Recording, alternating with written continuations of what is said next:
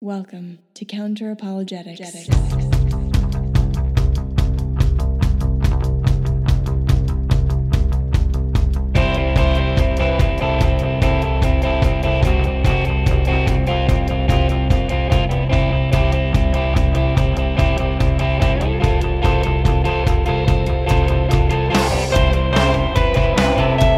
Welcome everyone, I'm your host, Emerson Green. A few preliminaries before we get going. First, this is not a direct rejoinder to the inspiring philosophy video about the meager moral fruits argument, though it does come up and many of the things we say are relevant to that video.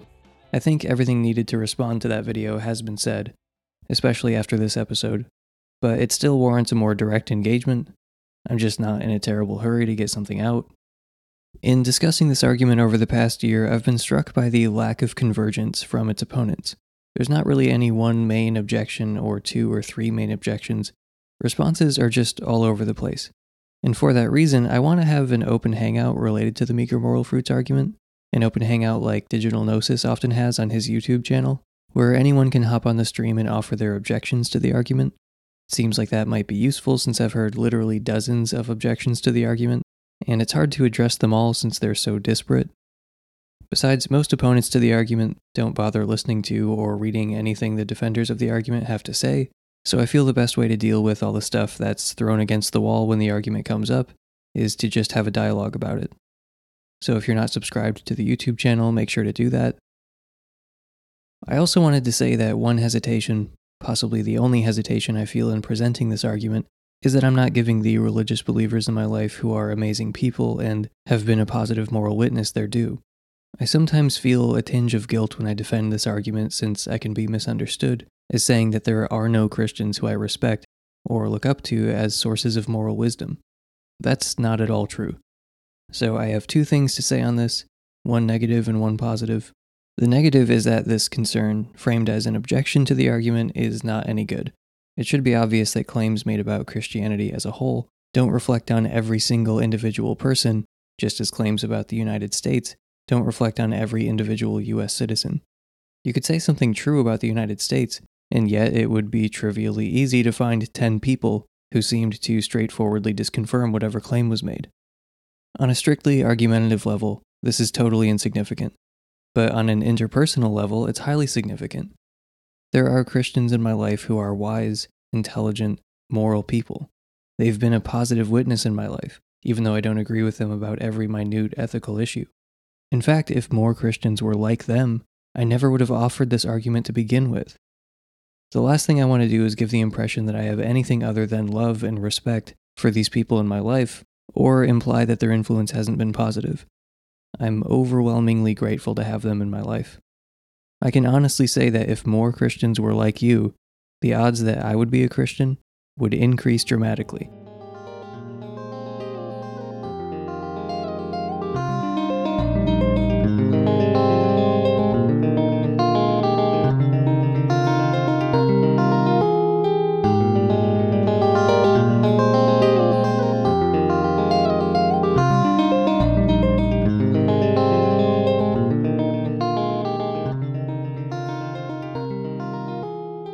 Welcome everyone, I'm Emerson Green and I'm here with Ben Watkins of Relay Theology.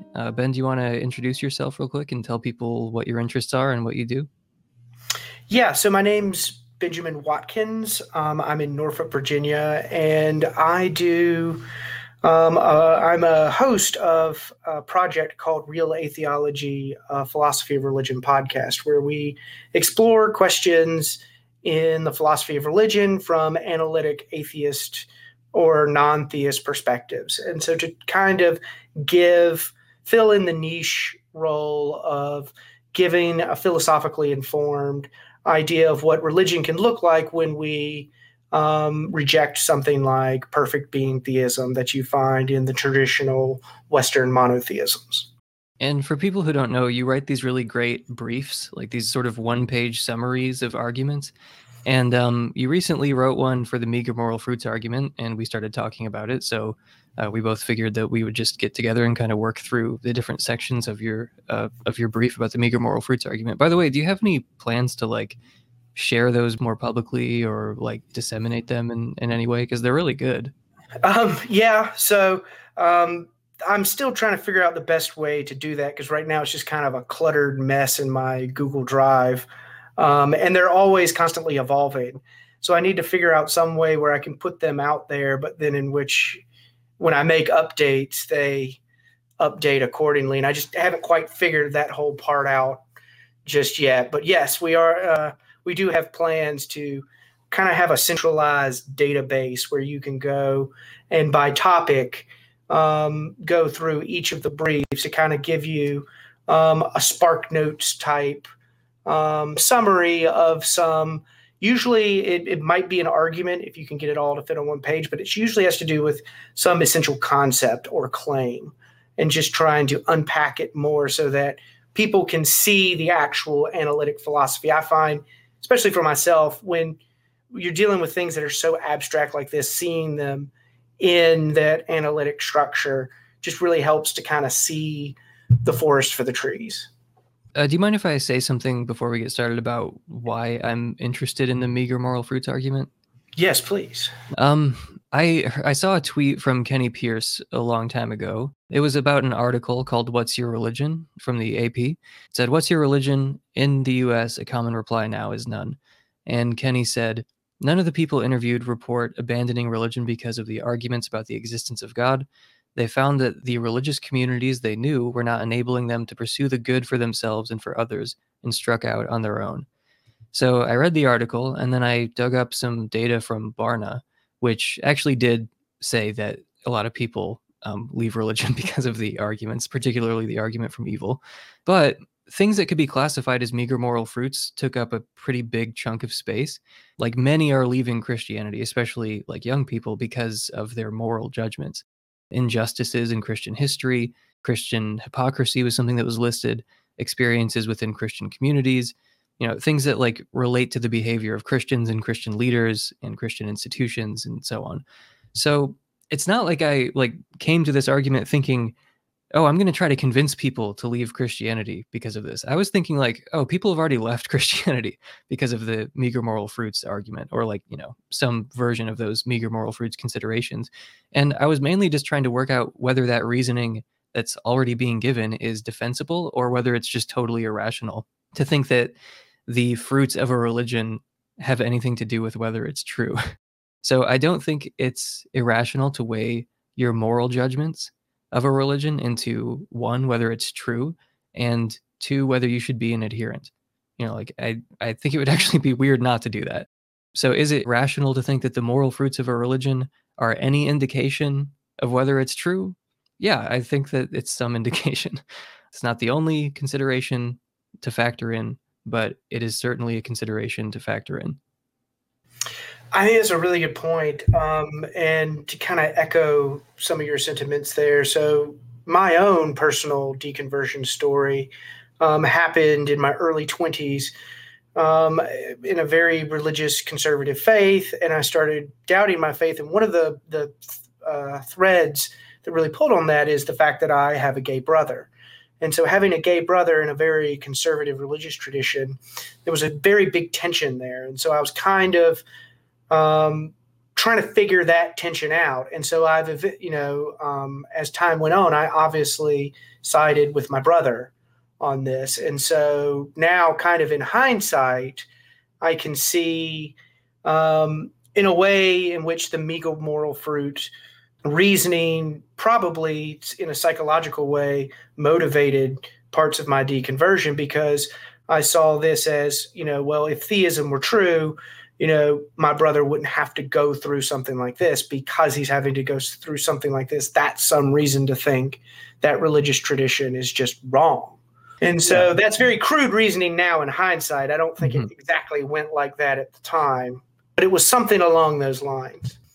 Yeah, and that's kind of what I'm interested in refining, or seeing if that can be refined. Because a lot of people, I think, have very similar considerations, and can we sharpen those considerations into something that's a respectable argument? And I feel like you can.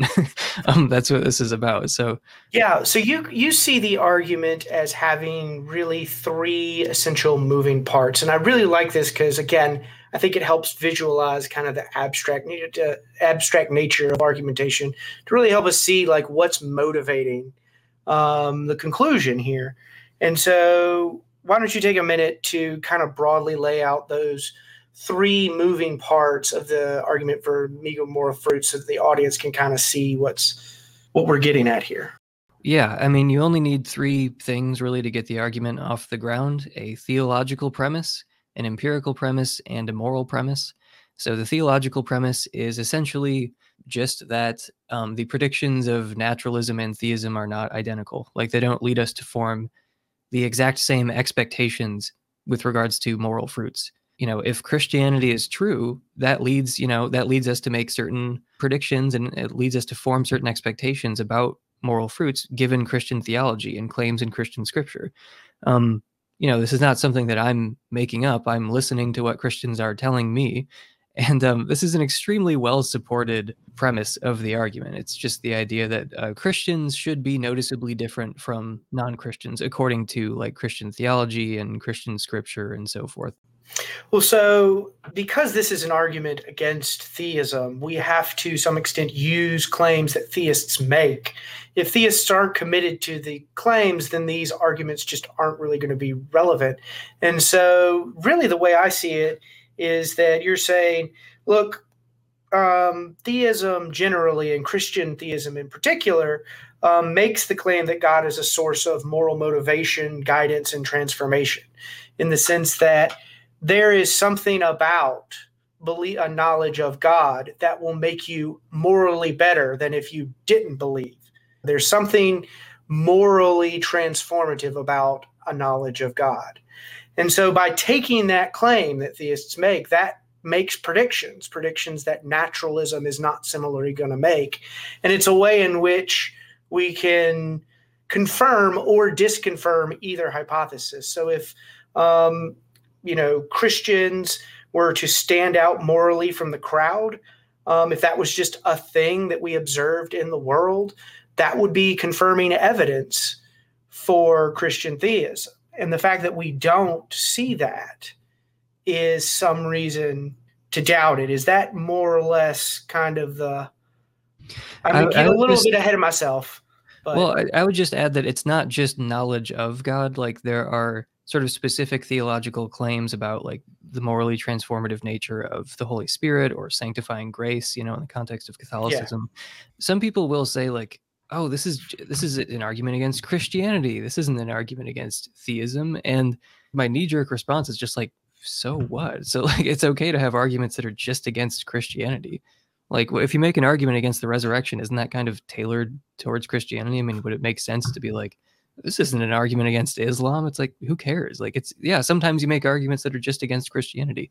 But the meager moral fruits structure, though, it's very versatile. You can make many different versions of the meager moral fruits argument, and you can tailor it towards different religions. Like it just doesn't seem like a big deal that the versions that I tend to forward are, they're related to Christianity because that's what I care the most about.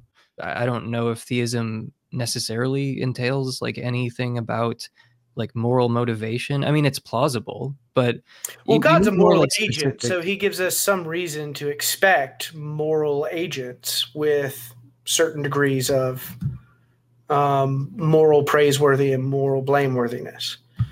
I mean, I see that makes sense to me, but I tend to put the argument in explicitly Christian terms or explicitly Muslim terms or so on, because the scriptures and the traditions like offer more specific support for a theological premise.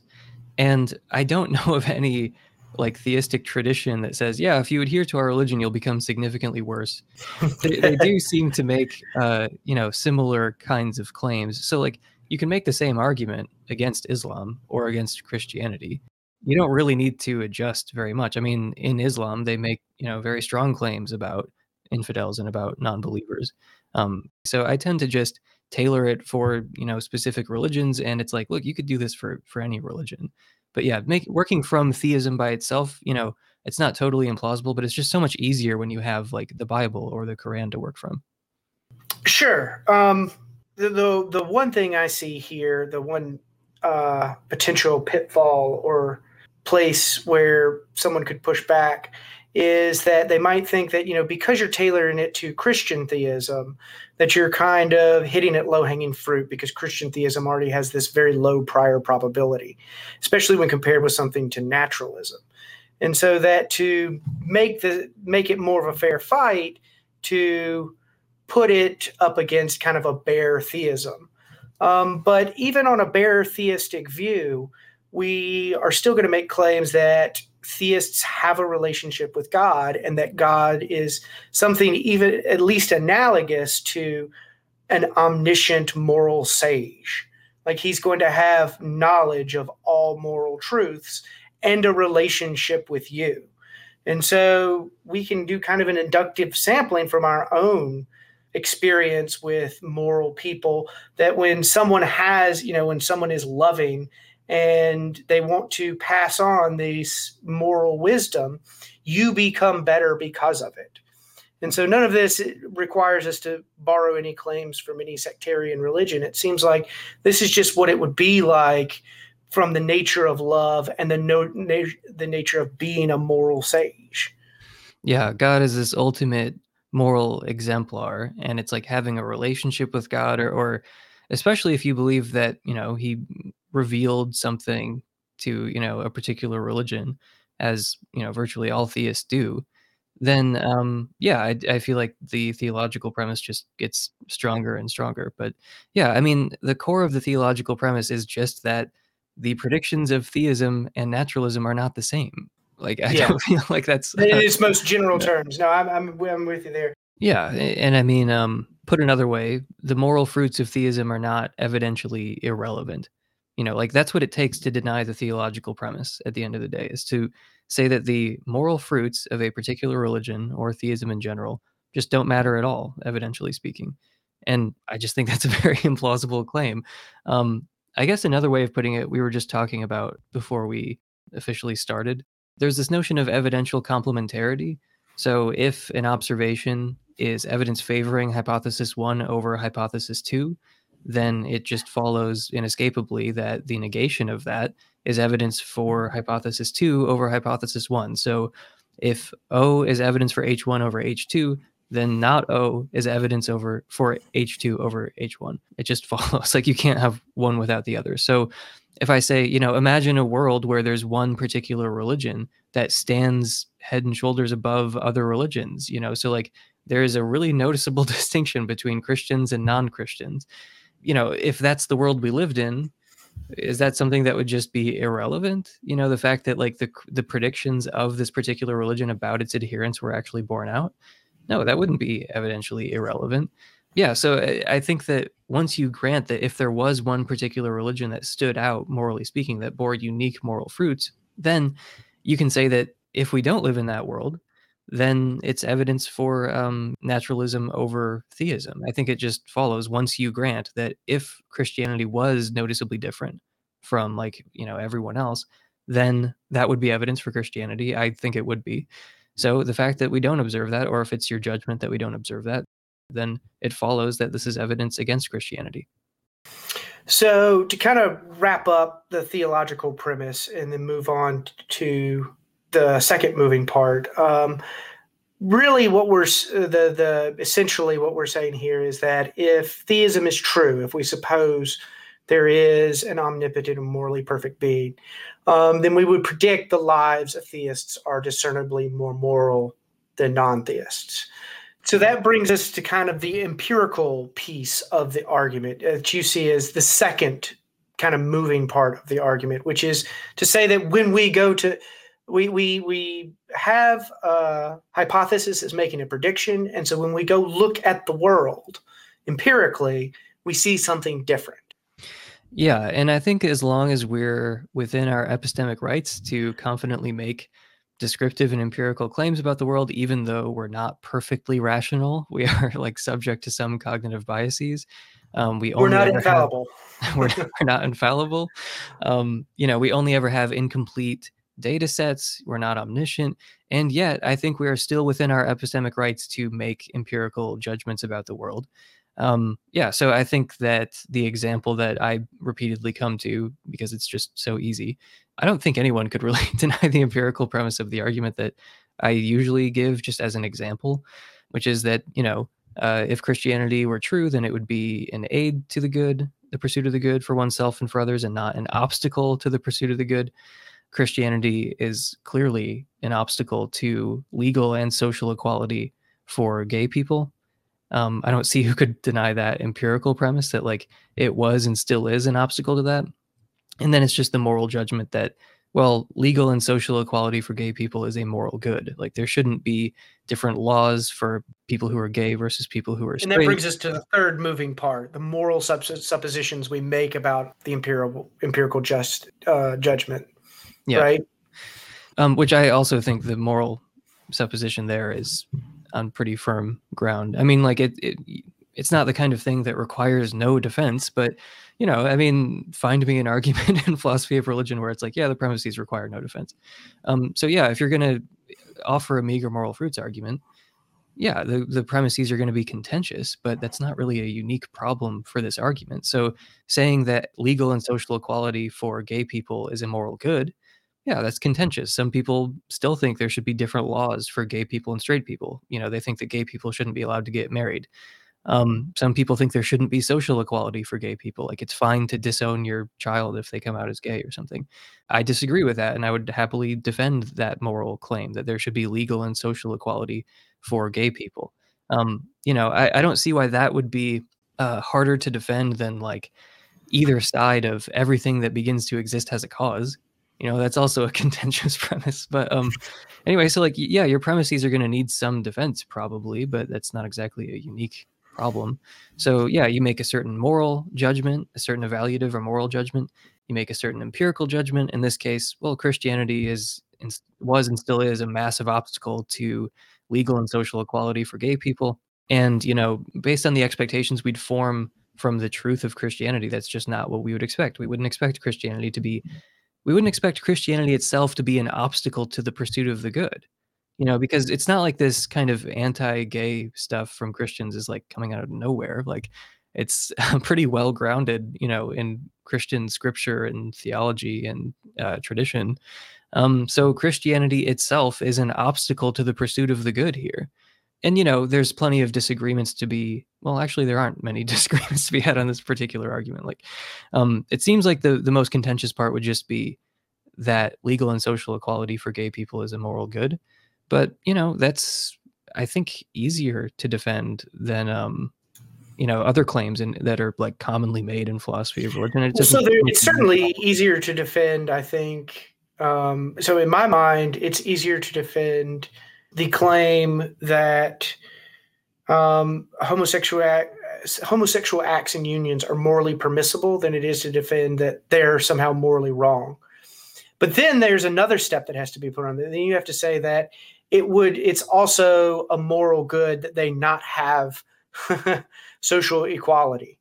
So that you have to also not only justify the moral status of homosexuality, but you also have to justify then an egalitarian principle, this way of discriminating against certain people.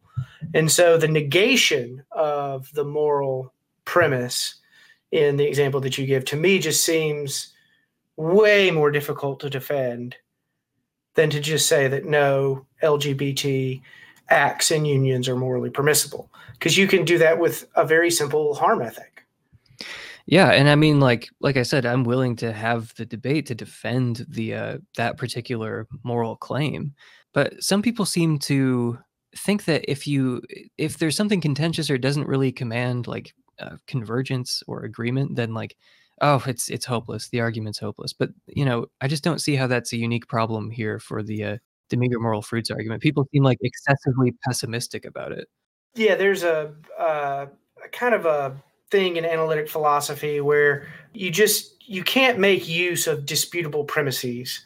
And like the weakness of an argument has to do with how disputable its premises is. And while obviously I agree to some extent with that sentiment, it's also people dispute the law of logic. Like they're just people who are just like, yep, nope, or dispute like the external world.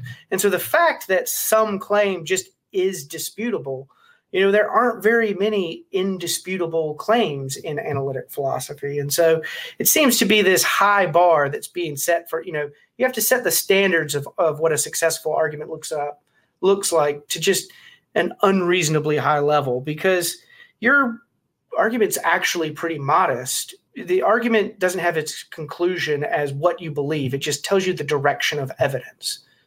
It just tells you that, hey, this is a chip in favor of naturalism that raises the probability of naturalism over theism. Theism might have other chips that outweigh, like there's a modesty to your argument that I think kind of has gone underappreciated, because people are trying to make you seem to be trying to give some argument that you're not, some decisive refutation of theism, such that if you were to accept all of the premises, then you just could no longer be a theist rationally. And that's not the argument you're putting forward, right? No, definitely not. Yeah, I guess you might be right about that. I mean, it does often feel like people are attacking an argument that I'm not making. And I think some of that... Well, they've done it to me too, so... Yeah.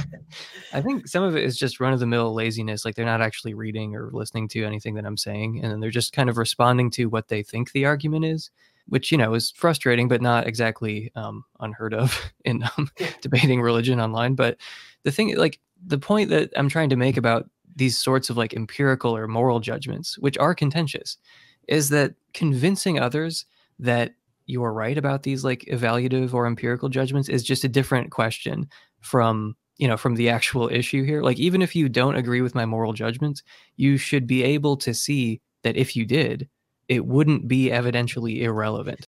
So like, you might not agree with me, but like, you should still be able to see that like, if you did agree with my particular like moral claim and empirical claim, that this would count as evidence. It's like, so there's a way that this was put in a blog post, this really great blog post called Why I'm an Atheist by Naturalism Next, a mutual friend of ours. But he has a section called Flawed Religions, but he ends it with saying, I'm aware that this is a fairly contentious claim. Perhaps the proponents of a particular religion will claim that their religion does in fact stand out as a moral exemplar amongst the crowd. For this reason, I doubt my argument will be convincing to such people. However, I think it is clear why this fact provides me with evidence against theism. So, this is a point that I've come back to over and over again about like the person-based nature of justification. I think that like, even if you don't share my judgment that legal and social equality for gay people would be a moral good, you should still be able to appreciate that if you did, it would probably strike you as very odd that the one true religion and, the only real followers of a perfect being have gotten this question so persistently wrong.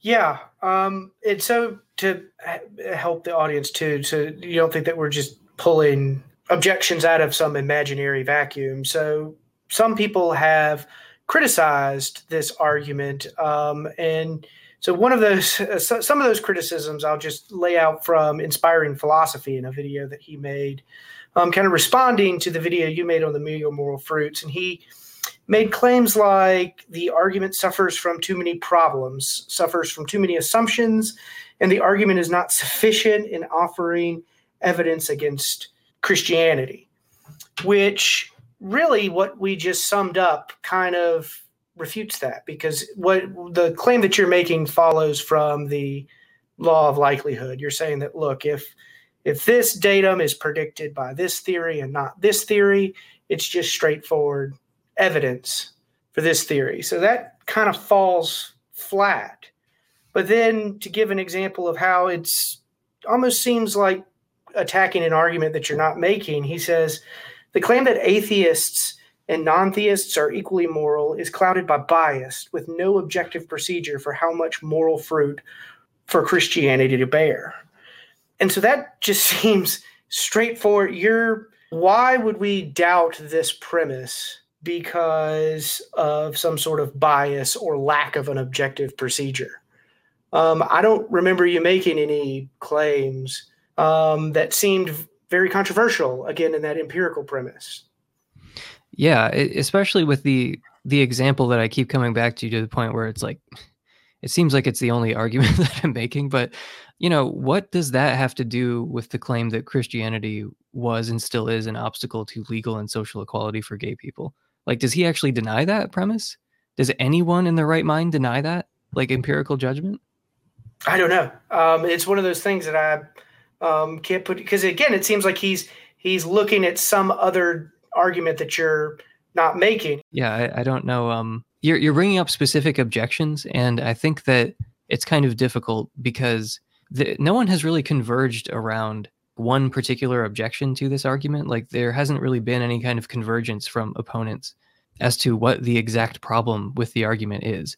From my perspective, as someone who's been like kind of casually defending this for a while, it just feels like everyone's just throwing everything against the wall because they're certain that it fails, but none of them agree about why it fails. Yeah. And, William Hasker mentioned this in passing. He's like a Christian philosopher. He mentioned this in passing. He's like, maybe if there's no convergence over what the response is supposed to be to some argument, maybe that's a sign it's kind of a good argument. Because if there was just like one really decisive objection, or even two or three, shouldn't there be some like convergence where it's like, okay, here's why this argument doesn't work, and everyone says, roughly the same thing, or the same like little group of things, but everyone says something different. Like if I cataloged all the responses that I've heard, like here's why this argument doesn't work, I would say conservatively, there have been something like 30-ish distinct responses that I've seen. Like it's a few dozen distinct responses of people who are just utterly confident the argument fails. And then there's just like no convergence about why it fails, which is, maybe Hasker's right about that. Maybe he's not. That, if there's no convergence, maybe that's a hint or a clue. I don't know, maybe not. But I just think it's interesting that there's no like major problem for this argument that everyone lands on the same thing. Here's why this argument fails. It just doesn't exist right now. Yeah. So I want to kind of wrap it up then to kind of just show. So now that we have all the moving pieces in play and we've seen kind of the objections that have been leveled at it, I want to one more time kind of go through. So we start with the observation, an empirical observation that seems incontroversial, that theists have been a hindrance rather than an aid to LGBT equality. And we are also making an additional moral supposition that LGBT equality would be a moral good. It's something that we should aspire to. So if you accept those two moving pieces right there, then the rest of the argument is almost like those are the two most controversial pieces of the argument, because then what we want to say is that the probability of that observation given naturalism is less than the probability given Christian theism. And so from the law of likelihood, it follows that observation is evidence confirming naturalism and disconfirming theism. And that this tells us the direction of which the evidence should be updating our beliefs. And this is kind of like a template. This is a template for the meager moral fruits argument, which is really a category of arguments.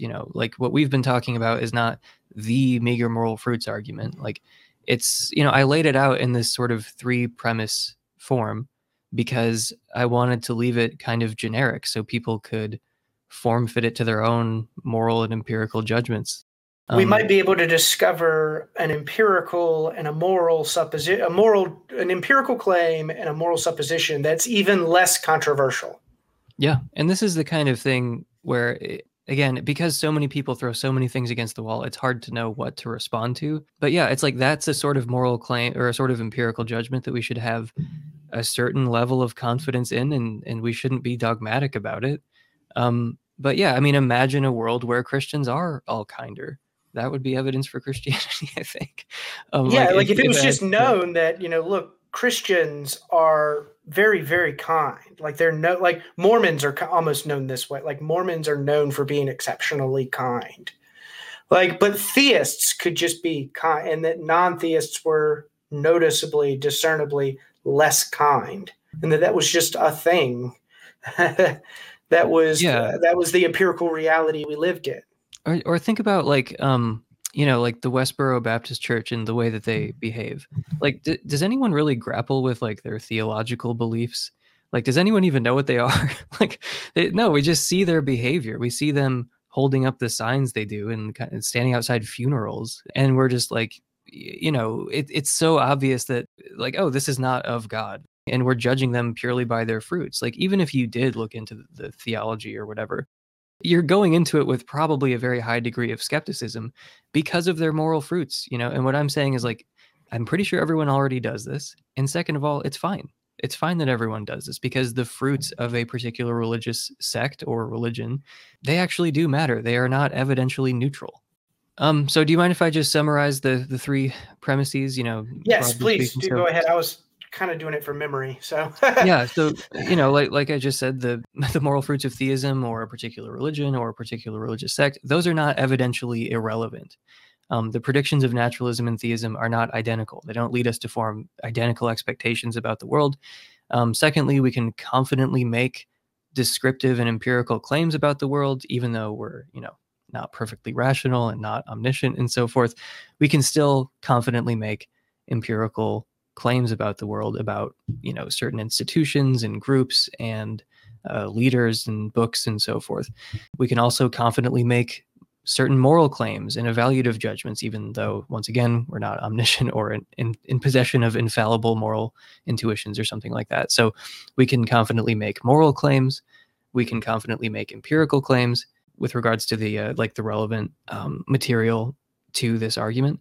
I really don't see what's so controversial about this argument other than that it's just about morality. Like, the subject matter involves morality, and that always seems to set people on edge. Well, there are a lot of people that have doubled down on the anti-LBGT moral supposition. So I find that a lot of the pushback that I get from that example in particular is that, perverted faculty argument, classical theist bros will come out and just be like, no, it's obvious, this is obviously a disordered act. And it's ridiculous to think that something like sodomy could be morally permissible. And you just kind of go, ooh, you cringe and move on. Yeah, I mean, I wonder if you could make a meager moral fruits arguments just about internet Thomists specifically. Because they're like uniquely depraved. Use the one. So you use the LGBTQ. I usually specify like, LGBT. Yeah, the or LGBT that, or just equality. like legal and social equality for gay people. I use Trump. I use it. So it's an empirical claim that, evangelicals are largely responsible for putting Donald Trump in power. And so like, that's just, and to me, it feels almost like hitting low-hanging fruit for the moral supposition to be like, that's morally bad. Like, that's just like someone who should not have been in that position, and that evangelicals should not have supported. And in a way, they betray the expectations of their religious tradition by putting their support behind him. But you can imagine that gets even more politically thorny when you put that, when you formulate it that way. Yeah, well, it sounds like someone doesn't want to make America great again. Exactly. No, I mean, like, I know that it is contentious, and I can see why some people shy away from the argument just because it involves some kind of moral dispute. And like, even though it's not like this is a unique problem for the meager moral fruits argument, because it's not like if you have a debate over everything that begins to exist has a cause, the universe began to exist, yada, yada, yada. Like, oh, that's pretty contentious, and it doesn't really lend itself to consensus, and it's hard to know how to change people's minds about some of these issues. Like, again, a lot of the things that people say about the meager moral fruits argument are just not unique to the meager moral fruits argument. And if anything, arguing that legal and social equality for gay people, like making an argument for that seems less contentious to me. It seems easier to make that argument than to deny everything that begins to exist has a cause. Like, if you ask me, which one are you more sure of, that legal and social equality for gay people is a moral good, or, the denial of like one of the two premises of the Kalam, it's like, well, obviously the moral claim. So it doesn't even seem like the meager moral fruits argument is like, uniquely bad off in this regard. Well, it's been a pleasure talking to you. I mean, we could go on for a long time, in Yeah. part because there are just so many objections that people have offered to this. Like, I mean, we haven't scratched the surface of what people have said about the argument. But yeah, it's But just really tough what to I know where think to go. is really just kind of indisputable, let me say, is really the form of the argument. I think that once you look at the modesty of the form of the argument, that really can't be challenged. And I just don't think that the theological premise can be challenged either. Like like you said earlier, like you just have to admit that naturalism and theism, or in particular Christian theism, make the same predictions about moral fruit. That just seems wild. Yeah, And so that's really, what you'd be committed to if you denied the theological premise. You'd be saying moral fruits are evidentially neutral and irrelevant, and the predictions of naturalism and theism are in perfect alignment. Jesus offers zero transformative power. And then as soon as they stop talking about the argument, they go back to saying what they do in every other context, except when they're trying to oppose this argument. So really you're left with trying to deny an empirical premise or a moral supposition about that empirical claim in that empirical premise. And that's tough. I mean, so that's where the interesting dialectical work goes. That's where the interesting conversation is to be had. And I hope more interesting objections come forward so we can discuss them at some later date. I do want to say one more thing before we wrap it up, because I get one of the things that I get a lot is objections to the form of this argument. And I really want to drive home the fact that the form of this argument is like really not controversial. So one of the pragmatists in the late 19th century, early 20th century, Charles Sanders Peirce, coined the phrase "an inference to the best explanation," and basically says that if some surprising fact is observed, and if some explanation were true, and this surprising fact would be a matter of course, then it's some reason to suspect that explanation is true. And so that's exactly what we've done here. Emerson put it in a likelihood judgment, put it in that exact form. And given that theism and atheism are mutually exclusive and exhausted explanations for the observed fact, it's surprising if we assume Christian theism, but not if we suppose naturalism. And so it could be a best explanation, an inference to a best explanation. But that's a pretty uncontroversial way of understanding evidence and how observations are supposed to update our beliefs. And so, again, the form just really isn't something you're not going to have a whole lot of success objecting to the form of the argument. I'll end it there. I mean, I think that a lot of people have factored this into their judgment of like what they should do and how they should live. It already is the case that people are kind of making this judgment. All I'm trying to say is that that's okay. The fact that people are making moral and empirical judgments about Christianity, and then that factors into whether or not they're going to be a Christian. I'm saying, yeah, it would be weird if they didn't do that. It's okay that they're doing that. And I think also it might be worth having kind of like an open call about this, like just going live on YouTube and then just sort of doing something that like Nathan Ormond does, where he has these like open hangouts. Maybe I'll do one that's specifically about the meager moral fruits argument. I'd definitely like to be part of that. If you do that. Absolutely, yeah. Because I think it's just more helpful just to bring people on instead of being like, here's what some people have said to me. And then I'm sure that like, 98% of people are listening are just like, I wouldn't say that. It's like, well, that's just how the objections to this argument tend to go. Like I said, you hear 50 different objections and they all act like they're on the same side here. But anyway, it would be, I think, more fruitful just to actually have like a more like open Socratic discussion about meager moral fruits rather than be like, well, here's the structure of the argument, which a lot of the people who oppose it are not going to listen to anyway, and just continue to attack a version of the argument that they imagine it to be.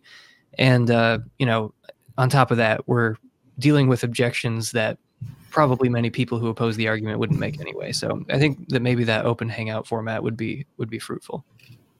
I really like that idea. Cool. Definitely love to have you there. Because as far as we need someone else who also wants to defend the argument, because it's a pretty lonely position defending the meager moral fruits argument. Well, Emerson Green, I really do appreciate you taking the time to sit down and discuss this argument with me and bounce ideas, because it's definitely been something that I found interesting, and I hope other people find it interesting well as a tool to help them in their journey through the philosophy of religion. And with that, I guess we will see you all next time.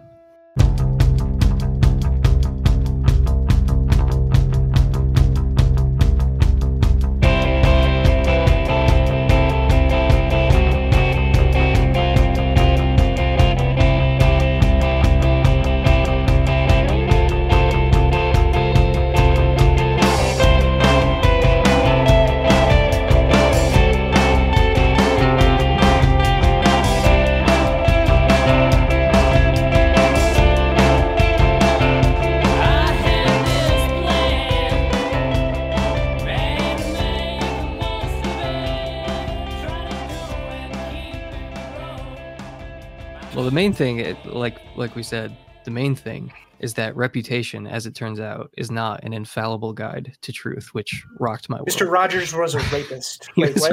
Mr. Rogers was a pedophile. But yeah, something that you mentioned. We're going to cut earlier, that part out. Yeah. No, that's just going to be the thing. Like at the beginning, like you play one clip and then there's some music and then you start the episode. It's just Mr. Rogers was a pedophile.